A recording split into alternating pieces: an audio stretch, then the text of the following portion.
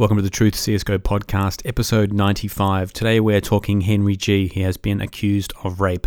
Complexity and Evil Geniuses win the Blast Premier Finals. Penta returns to CS. Mixwell deserts CS. Yumpie sues the wrong company. Astralis lies to the public. MIBR have a beef with Furia. Giants eye the acquisition of Copenhagen Flames.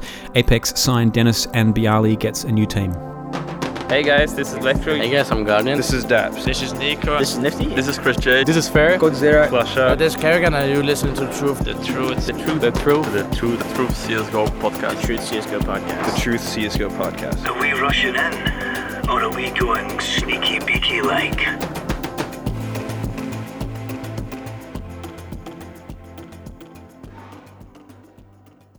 So I thought we'd begin this episode with a quote from Bertrand Russell, and it really underlines the motto of this podcast. He says, "The whole problem with the world is that fools and fanatics are always so certain of themselves and wise people so full of doubts." So let's start with Henry G's news because it's a little more serious than the content this podcast usually deals with, so I'd rather tackle it head on and then move on to the more CS related stuff. Henry G is, of course, one of the premier casters of Counter-Strike and, for my money, the best caster currently active, considering Sadicist seems to be on a bit of a hiatus. Now, last night a Twitter user with the title Kelly Jean, who calls herself his ex, has published a twit-longer detailing a bunch of bad behaviour during their time together, including details of an incident where she claims he raped her. She says, and I quote, "My ex Henry G, Henry Greer, was verbally, emotionally and mentally abusive and had sex with me when I did not and could not consent." I won't read out the whole thing, but it ranges from the night in question to shouting and lying and gaslighting in terms of what she's accusing him of doing. Henry G is yet to comment. He's repped by WME, which, if you're not aware of who they are, they're the biggest entertainment agency in the world. So undoubtedly he is preparing some sort of statement or public apology. Now, Kelly Jean tweeted after this, "I'm not advocating for any consequences. I'm literally here just to talk my truth and let other women know," which I guess is her clarifying the motive. So this is a disastrous thing for Henry, obviously, initially. Previously, it appears to have been a disastrous thing for Kelly Jean to have been associated with Henry. It's obviously been a very shitty situation for her, and is now going to get really shitty for Henry. But it's also a really dangerous time to say, or for me to say, or to think that I'm confused by it all, because I guess my confusion comes from the assumption that I've always had that the reason we have courts and police and the law is to deal with this sort of thing. But there's a lot of other people who've replied to this tweet and who've written on Reddit that courts are actually terrible at prosecuting people accused of rape, which I wasn't aware of, that being the case, at least in the Western world. These commentators didn't make it clear if it was in the US or the UK or anywhere specific. Now, I actually casually Googled a question about the efficacy of rape prosecution. Really, I did the most minimal sort of research about this, and the first article that came up was one from The Guardian that found that at least in the UK, rates of rape cases being reported had actually increased in recent years. I think up 14% or something in the last 3 years, but the number of people charged had actually fallen and was currently at 1.4% of all cases reported.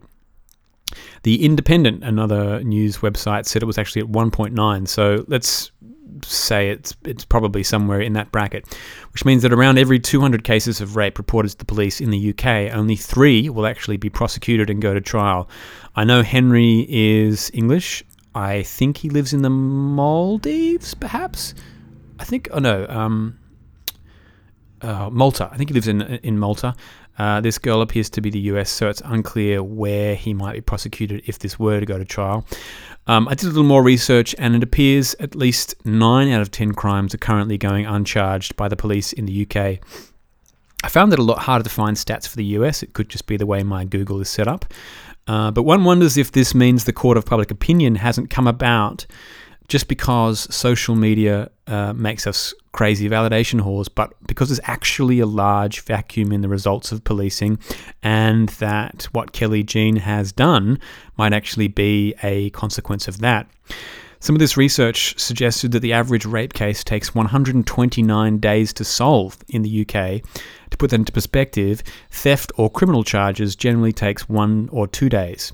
That info is courtesy of the BBC's website. Now, the stuff I found on The Independent painted a picture of police funding having fallen so much that committing the sort of diligence like going through 40,000 messages on someone's phone as part of a prosecution of a rape case isn't something that police have time for, even if it might be necessary to prove someone's guilt or innocence, as can be seen in the recent case of a guy called Liam Allen, who was acquitted at the last minute after 2 years on parole for rape. Now, there seems to be a lot of visible sentiment about the trauma of going through the legal system for victims of this sort of thing. There's quite a few people who've commented on the tweet and the article on Reddit, or the topic on Reddit, I should say. It seems to me that the court of public opinion might provide at least the kind of forum in which some sort of justice can be served without having to potentially face the rapist again in person, or testify in person, or be questioned as to the veracity of your statements, both of which would be pretty horrifying, I would imagine. So there's lots to think about in this whole case. And before you get on Twitter or Reddit or anywhere else demonizing anyone, either Kelly, Jean for posting it, or Henry for the accusations, just remember, unless you know the parties involved personally, this info isn't actually any of your business. If you have a strong opinion about it at this very early stage, it's possible it says more about you than the situation. With that said, let's move on to Blast Premiere Finals.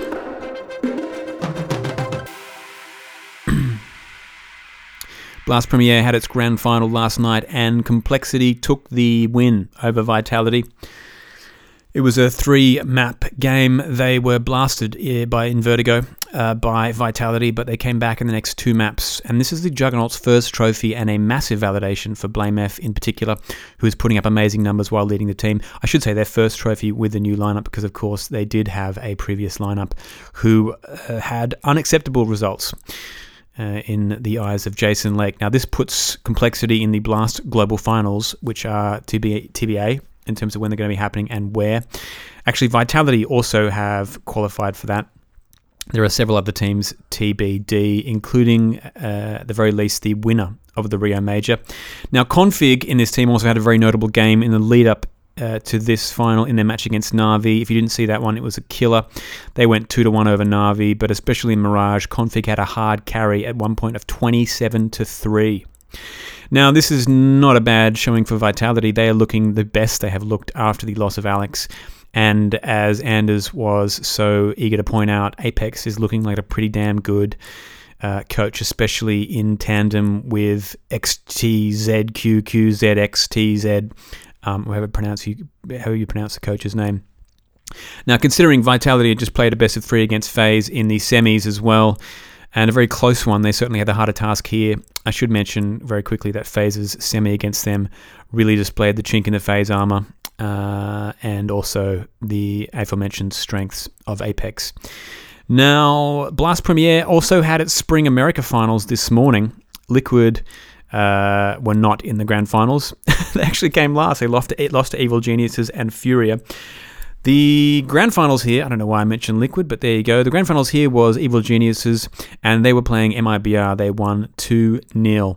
And I should give the microphone over to Tarek, who said in the interview with HLTV afterwards, "It isn't the same feeling as being at an event on the stage, but it is still a big win for us. We've been working really hard, and I think we're all extremely happy with the way that we played at this event. Obviously, the fact that we won against MIBR was really big as well, because they had beat us the last 3, in brackets 2 times in a row."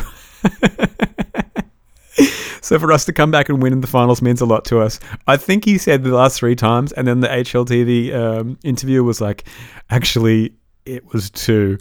So that's good for them, because we were just calling for a sort of a roster change or something happening in that camp. They definitely were not looking like the best in NA. 2-3 episodes ago, maybe even the last one. Killer for them. MIBR obviously aren't out for the count. TRK looks like a much better addition to this team than old what's-his-face from Portugal, who was in there 10 minutes ago. And Taka was actually the top fragger in these finals. So it appears that MIBR will probably be keeping this roster for at least the foreseeable future, and probably not going on the Vision Quest I so fervently suggested they do. Now, interestingly, it seems that MIBR will not be going to the Blast Global Finals. I'm not quite sure why. I guess probably because there's half the amount of teams in the NA finals than there were in Europe, but they're going to have to find another way to qualify if they want to make it. Let's move on to some other news.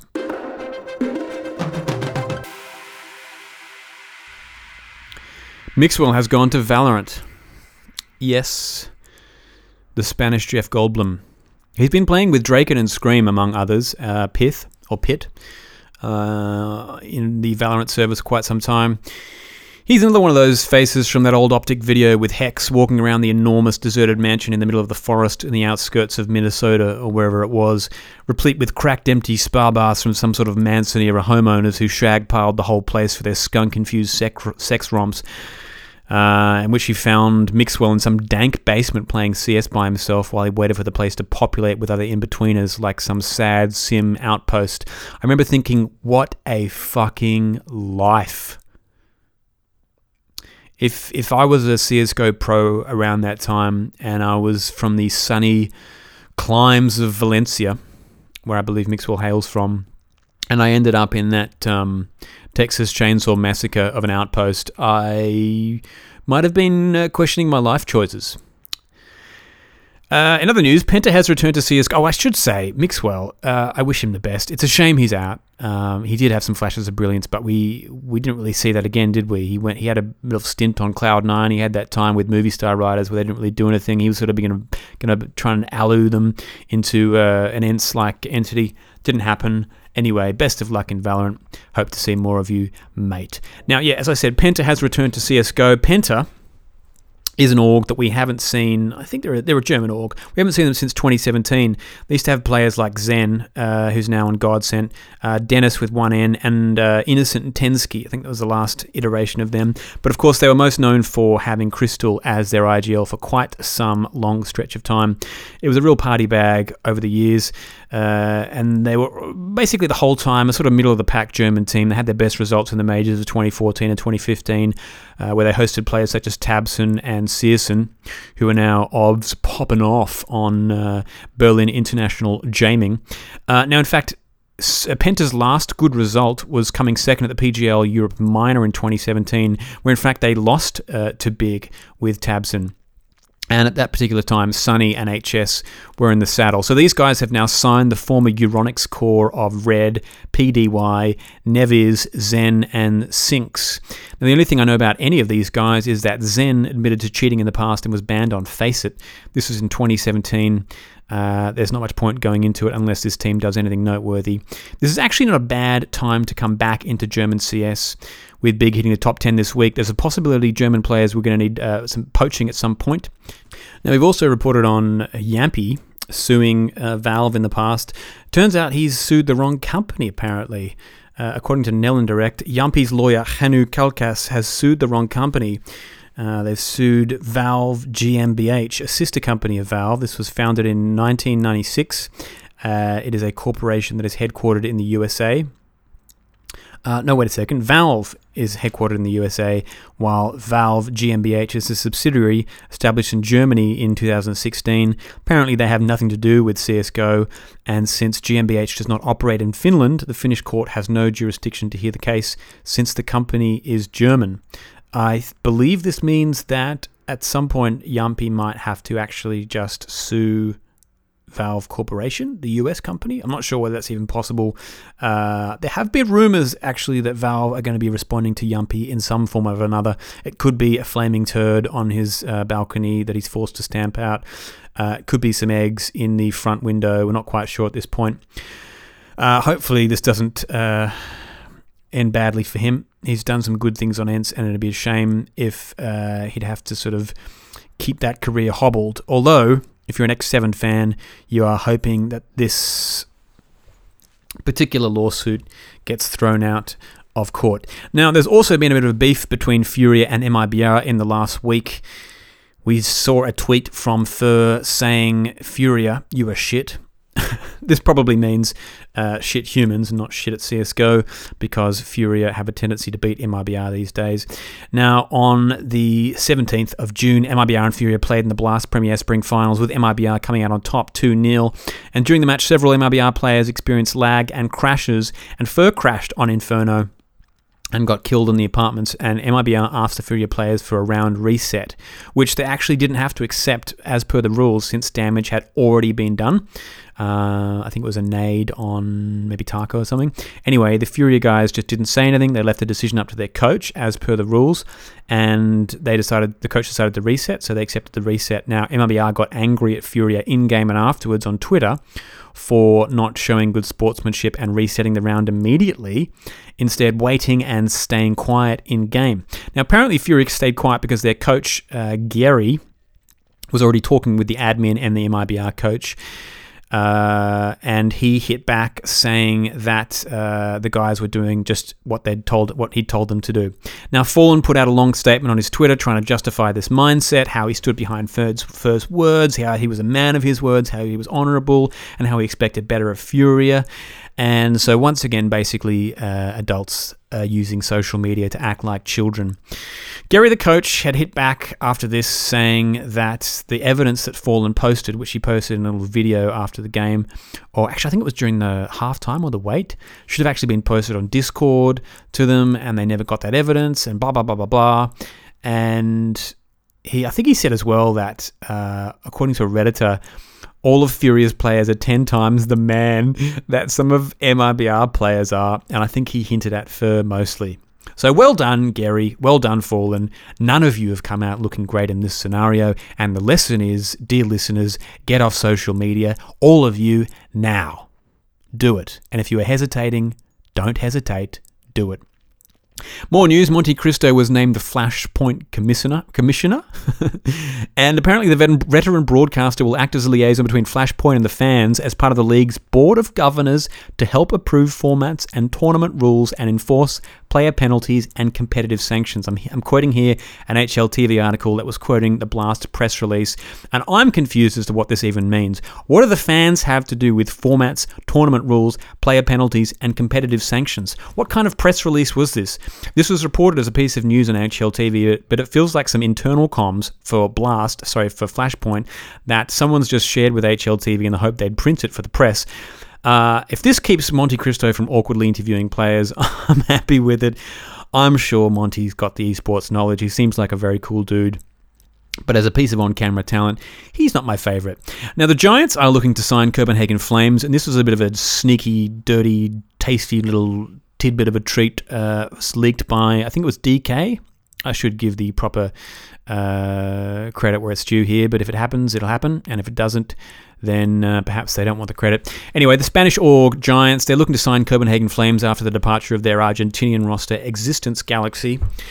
Flames, of course, have Refresh. He's probably the player we've talked most about in that roster currently. They're ranked 39th. They did okay at Flashpoint, despite actually losing 3 of their best players recently, including Asilion, who ended up winning the whole thing with Mad Lions. Now, some suggest the Flames have become available rather coincidentally at a time when Astralis are seemingly snapping up every Danish player who's not under contract.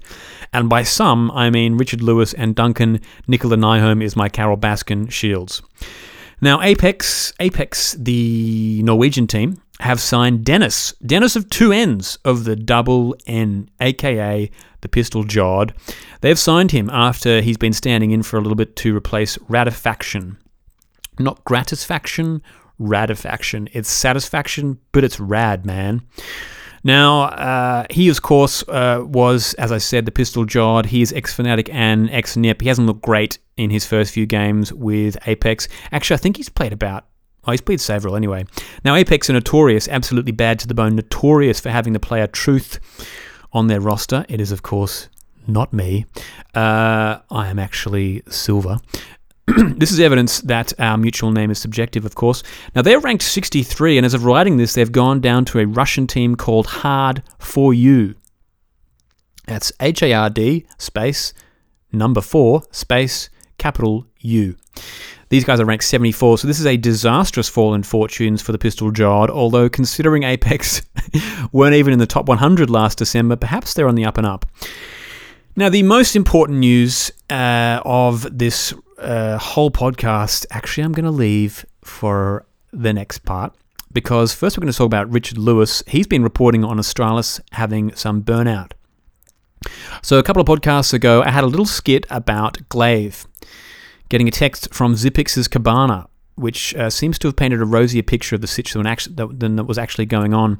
Richard Lewis published a report on Deserto that suggests the players in Australis weren't being allowed breaks from the organisation, and that Zip and Glaive had to obtain notes from doctors, which meant the company was legally required to give them a break.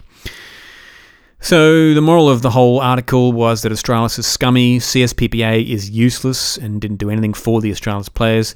This is nothing we hadn't really learned from the insinuations in Thorin's ridiculously inflammatory tweeting in the past couple of weeks. So I'm thinking, if these guys weren't allowed holidays because of their contracts, am I wrong in thinking it's kind of their fault too? Didn't they sign the contracts? I'm kind of unsure as to what was stopping them from playing here. Because these guys are the ones who won the major, not Australis, not the actual corporation. Don't they have some sort of power? If the stipulation of a holiday isn't in the contract or is in the contract, then that's a whole different matter. I'm not sure whether seeing them here, I guess, in that light, as complete victims makes much sense to me. Obviously, I don't know as much of what's going on behind the scenes as Mr. Lewis. Do I think these guys should be allowed to have whatever the fuck they need to continue being the most amazing Counter-Strike team of all time? I mean, pretty much. If Dupree wants a bowl of only brown M&Ms at every single tournament, start sorting M&Ms, motherfuckers. If Zonic wants to ride into every grand final on a zebra, contact the fucking Copenhagen Zoo. I know zebras are untamable, but if I were Nicola Nyholm, at the very least, get an ornery little pony and paint that fucker up so at least he's got the semblance of a zebra, just so that you can cart fucking Zonic into the Lanxess Arena. Now, if the players don't want to talk publicly about their shit, I don't see why they have to. The fact that they acted publicly basically the corporation acted publicly as if getting a Yugi and Snappy and Esatag was sort of part of this master plan to make a 10-man roster, as opposed to a panic buy because the players were threatening to book that ticket to the Bahamas, doesn't seem to me to be a mortal sin. So a company lied in their PR statement to make themselves look like they were in control. That seems quite... I don't know. It seems like business as usual, which, it's not a great thing, but it doesn't seem like, major news. It could be that they've broken some company rule of being accountable to their shareholders in a Danish court of law. It might be very hard to prove that once it became clear Glaive wanted a 3-month massage in CoPP, that the company directors didn't say, okay, well, what are the benefits of a 10-man roster, and then use that research to justify changes internally. I think one of the things Thorin seems irate about in this situation is that the Australis owners are going to sell this company the moment it's really sellable and are running it with that in mind, as opposed to having some glorious high-minded motive for it, like creating the most pure CS-loving dynasty that ever existed, or, I guess, treating the players like the gods he sometimes bemoans us for treating them as. Or perhaps there's just a respectful middle ground. Anyway, humans be humans, fuckwits be fuckwits. We're on the topic of Australis and corporate machinations, I guess I should say. Can I make a request of you, dear listener? When you see an engagement baiting question from a brand, it could be your favourite team, it could be your favourite restaurant, I would like you to think twice about why you're being prompted to engage. Is it really because the brand wants your opinion on which CSGO player is the most underrated of all time, or just because they want you to help advertise them? A couple of weeks ago, I think it was the Australis social media account had interacted with perhaps the Evil Genius's social media account. I tweeted out something along the lines of, "This feels like a Balladian echo across a desolate post-apocalyptic landscape of culture," or something equally pretentious. If you get where I'm going with this, I don't need to go on much longer, but I will read a quote from someone, I don't know who, that I found in my wisdom folder. This person says, "The complete collapse of capitalism would bring on an identity crisis of staggering proportions. You mean we listened to all those advertising jingles for nothing? We memorized PIN codes and coveted brands and shuffled around shopping malls in search of personal validation, and we were wasting our time? And those eerie puppet people who dressed like apprentice contestants and sat on the Bloomberg channel burping out phrases such as collateralized debt obligations and securitization and facilitate and drill down and going forward. Those people were boggle-eyed, bullshitting lunatics, and the entire system was a tosser's delusion. None of us could have ever guessed. We didn't have to guess. We knew. We knew. If you're currently thinking that truth might have gone a little crazy, it's possible. To you, I would say, have some fucking dignity. And actually, this is very similar to the little call to arms I put out several episodes ago to some of my listeners who I knew were simping on thoughts on Twitter and liking every sort of twisted, backwards selfie in the mirror with an ass in the air posted by some 18-year-old in lingerie that appeared on my Twitter feed every time I logged in. You low self-worth bastards. Get off CS Money, get off Rivalry, get off Betway, stop giving people your money who don't give a shit about you. Don't be a shill for corporations. Now, the final piece of news, on a lighter note, is actually concerning this podcast's most, how should we say, beloved mystery figure.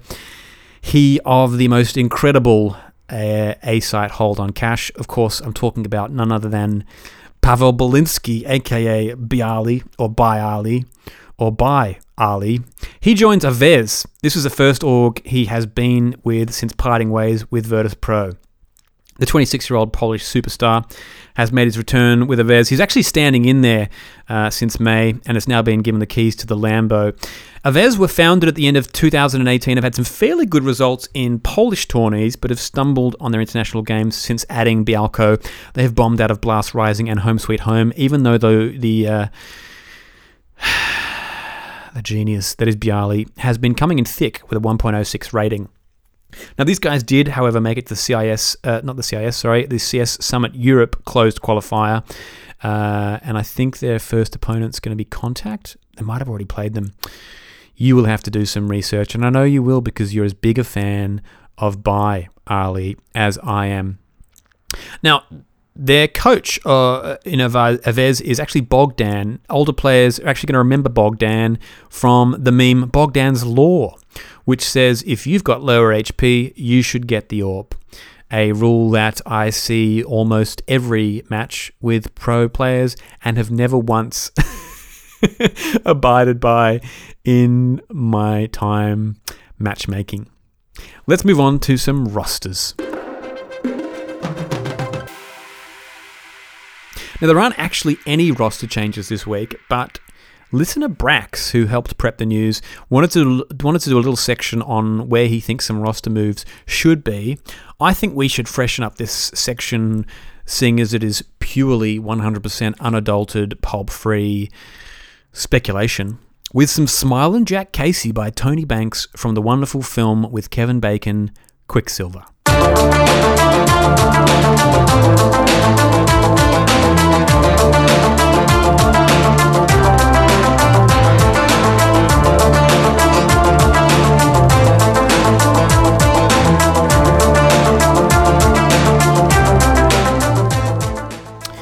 So Brax caveats these ideas for roster changes by saying, if we look at the top 30, and we keep in mind that all games are online right now, these are the teams that stand out as having been bad or in a slump.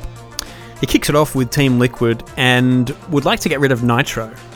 He says, since there have been rumours from Liquid's players that Stewie is now in-game leading, and that this was because he wanted Nitro to pick up his game. Oh my god, this doesn't make sense. Brax, I can't read this nonsense. Basically, what's been happening is that Stewie's been IGLing so that Nitro can pick up his game, but Nitro hasn't been doing as well and has been bottom fragging, I think. Now, Brax advocates for keeping Stewie as IGL and maybe getting someone from Evil Geniuses or Gen G if Liquid has the money. He says there's no other IGL available in America right now. But I think there's one little option that I would like to add to this. Apparently Cooper and his team Swole Patrol are considering a return to CS after they got to the supposed awesome house party that was Valorant and realised no one had showed up and it was just Hiko in the backyard with a keg. So Cooper might be a replacement worth considering if Liquid were actually to make a change. I'm pretty sure he was IGLing on Swole at some point. Brax would also like to see a possible roster change in Mouse Sports. He says they're probably in a slump because of online games. I would tend to agree. Because before we went online, they definitely were killing it. And for a roster move, he'd say minus Chris J. He's been underperforming and would like to get another fragger or a second AWP, someone in like Smuya or Nucky or Nuki or Nukai. I don't actually know how to pronounce that guy's name. To Brax, I would say you are a filthy, degenerate blasphemer, and I chide your parents for raising such an insubordinate, churlish creature. Now, Brax would also like to remove Issa, potentially, from OG, and get in a better fragger. OG has been looking like hot stinking dog poo, he says. Ooh. They need to get their stuff together and start grinding it out. I'd say get Alex and also kick NBK or just a fragger. Now, I would say, because this has become a bit of a to and fro now, Issa was actually the best thing about that team on their initial LAN games at Blast. So I don't know about actually getting rid of Issa.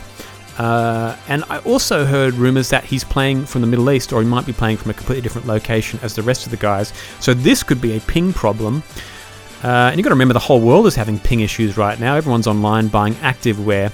Bringing in Alex, I think, actually could be a good idea, but it might set up a clash for Alexi.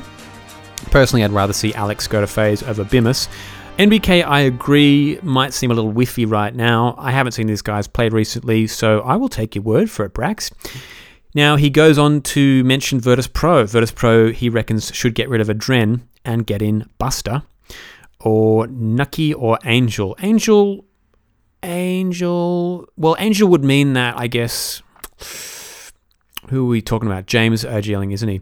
That would probably be a better move, but Angel really doesn't put up very good numbers, and when someone like Blame F wins Blast while IGLing and top fragging, I'm not sure there's a really convincing case for Angel to be anything right now other than an IGL.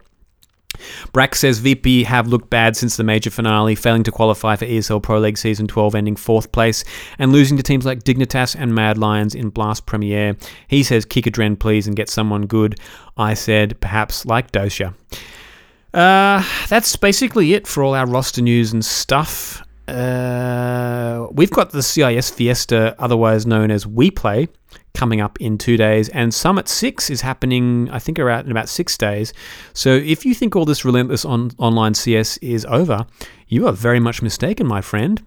Oh yeah, and you know what? There's Europe and there's NA. So you have 2 separate competitions to be watching for Summit again.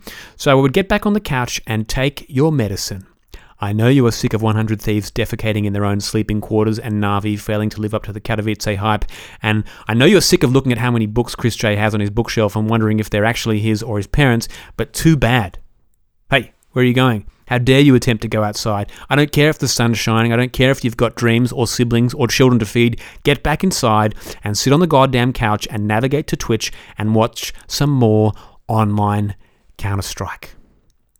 If you enjoyed this episode and the fact that it's free and doesn't contain ads for gambling or skins websites, you can let me know on Twitter at thetruthcsgo.com or thetruth@thetruthcsgo.com. I've only got 5 more episodes to go until I tap out in death, so you can contribute to the Patreon if you like. Buy me a cup of coffee, perhaps. Patreon.com/thetruthcsgo, and you won't even have to do it for much longer. This episode's news was prepared by listener Brax. Thank you, Brax. Music was by Beaufort. Until next time, enjoy the game.